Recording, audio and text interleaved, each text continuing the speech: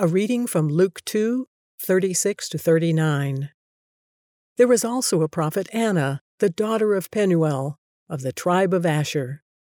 She was very old. She had lived with her husband 7 years after her marriage, and then was a widow until she was 84. She never left the temple but worshipped night and day, fasting and praying. Coming up to them at that very moment, she gave thanks to God and spoke about the child to all who were looking forward to the redemption of Jerusalem. When Joseph and Mary had done everything required by the law of the Lord, they returned to Galilee, to their own town of Nazareth. What makes Jesus' story so unique? In most narratives, a king would be surrounded by the rich and powerful. He would be feted by the poets and songwriters, and he would inhabit palaces and fortresses apart from the teeming populace. But not here. Luke introduces us to many who are unknown, unimportant, and seemingly powerless in the eyes of the high and the mighty. Luke presents us with Elizabeth and Mary and Simeon and Anna and others who by worldly standards should be marginalized.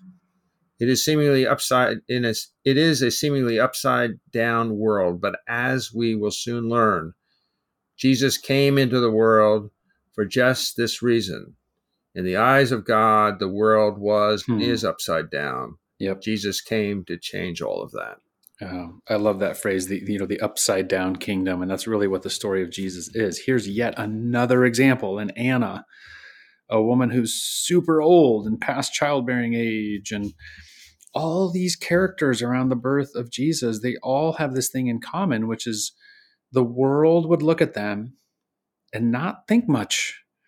And God is really hammering this home through the way he tells this story. And I'm just wondering, why do we so often flip it back wrong side up, in our own minds? I told that story, I think back in December, about when a really famous athlete worshiped at our church for a couple of Sundays. And I heard this comment from somebody the next week saying, oh, that's what we really need here. If that guy started coming here, we'd be a successful church, or whatever the implication was. And I remember saying, as I told this story a month ago, I remember thinking to myself, like, really? We have the most famous person of all. We have Jesus. That should be all that matters. And so we just so often gravitate back towards celebrity, towards worldly power, like you describe here, the way a king, you would expect a king to be surrounded by the rich and powerful, poets and songwriters, as you say here. Why do we keep forgetting? Why do we keep putting wrong side up? Well, it's because of our flesh, obviously, but I think also it might be because we just are not reading the Bible enough. People who are in the Word, people who are in the Word constantly, they're being confronted by this same upside downness all the time, and it just it becomes your expectation then, instead of drifting back towards the ways of the world. As we've been going through these passages in the early parts of each one of the Gospels, it really is reinforced how shockingly humble everything is. Yeah, it's the shepherds on the hillside in Bethlehem.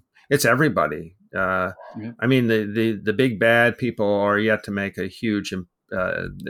One of the big bad people will make an appearance very shortly. But he comes as a wicked man, not as a true king, not as a savior. But it's so, I think, exciting that the Bible. It's just the truth of the Bible. Just kind of shouts out at us. This is about you, person. This is about you, where you live.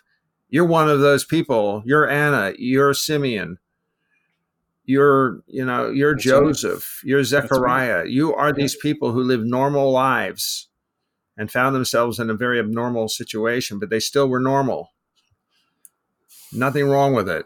You don't have to be a king. You don't have to be a master of the universe. Amen. That's right. Yeah.